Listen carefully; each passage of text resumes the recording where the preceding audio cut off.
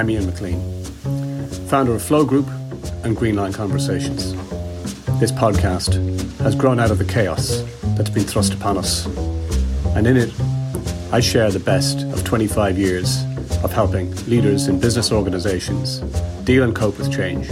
So, as you're out there, busy making sense of it all, trying to cope, and repurposing your organizations, I'm hoping that some of this will provide some help, some of the time. I'll keep it deliberately short because I know you're busy. Let's dive in. Welcome back. No, the irony isn't lost on me. This is the longest unintended gap in the sequence since I began the podcast at the very start of the pandemic. And this episode is about procrastination. I know.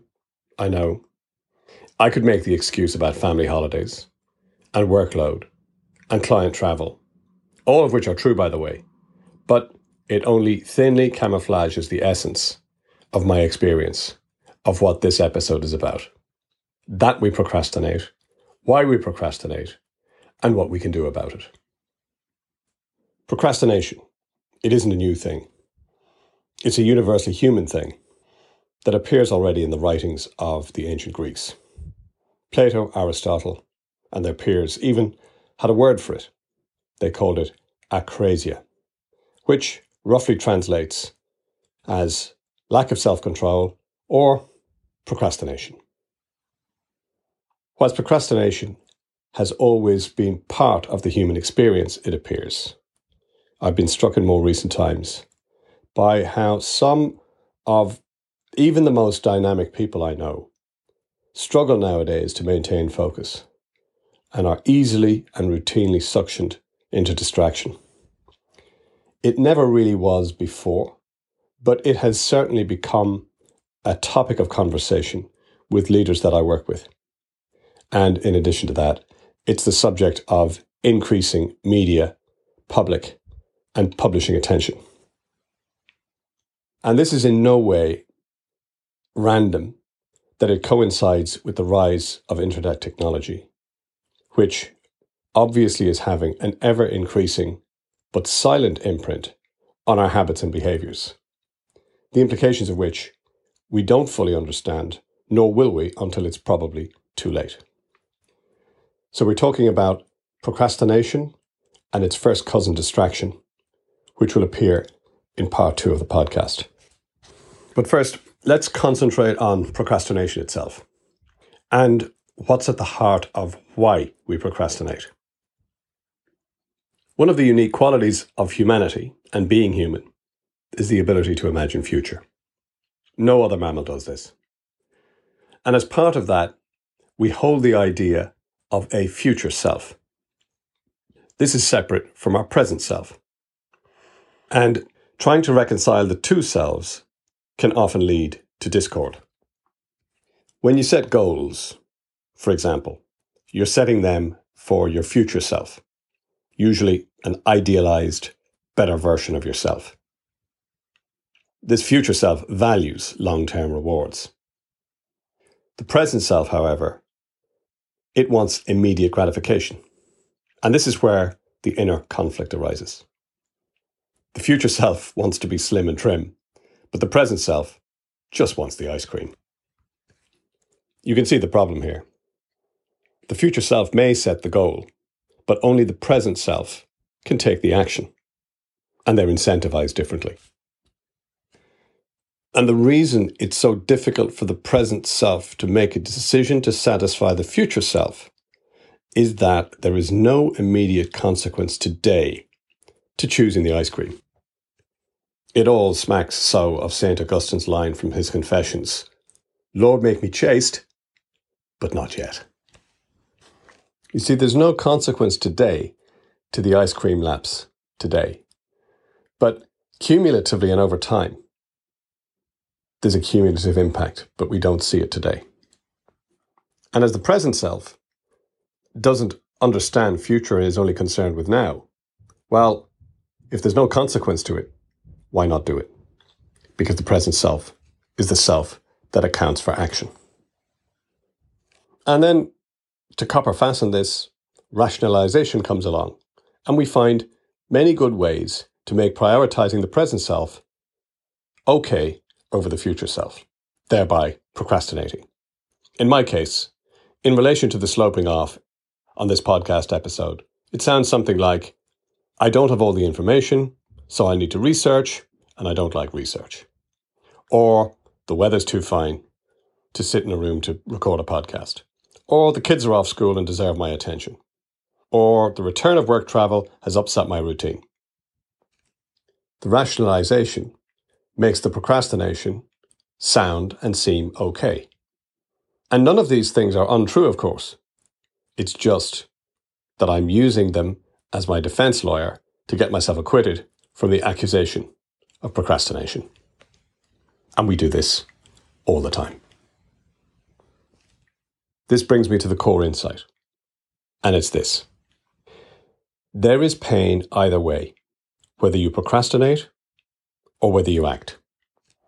Most of us procrastinate because of the anticipated pain of taking the action, writing the report, doing my admin, having that conversation, clearing out the garage, creating the podcast episode.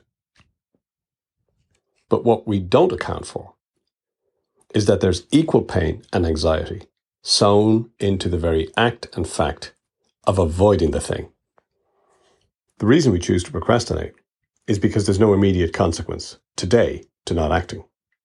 Imagine you procrastinate over writing a report. I'll do it mañana.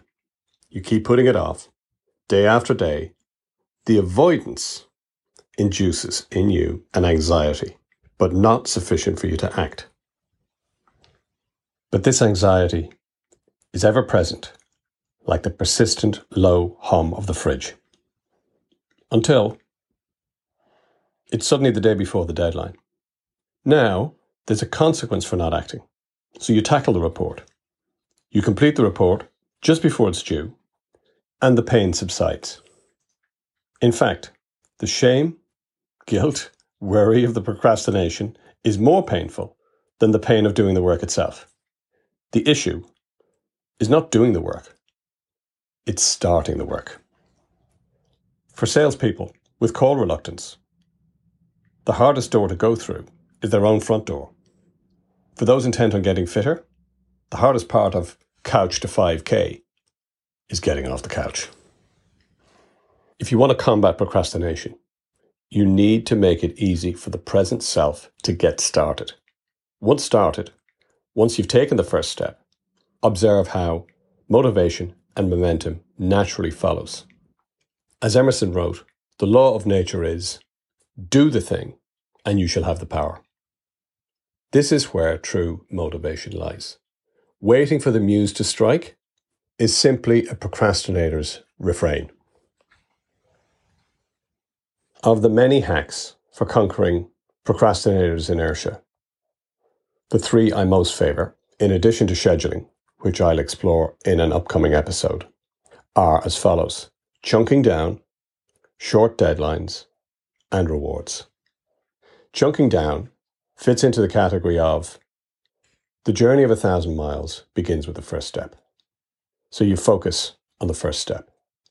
You don't eat the whole elephant, just focus on the first bite. I wrote a weekly column for a national newspaper for 20 years.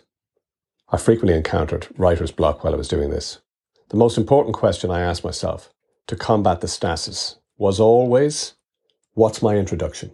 Just write that.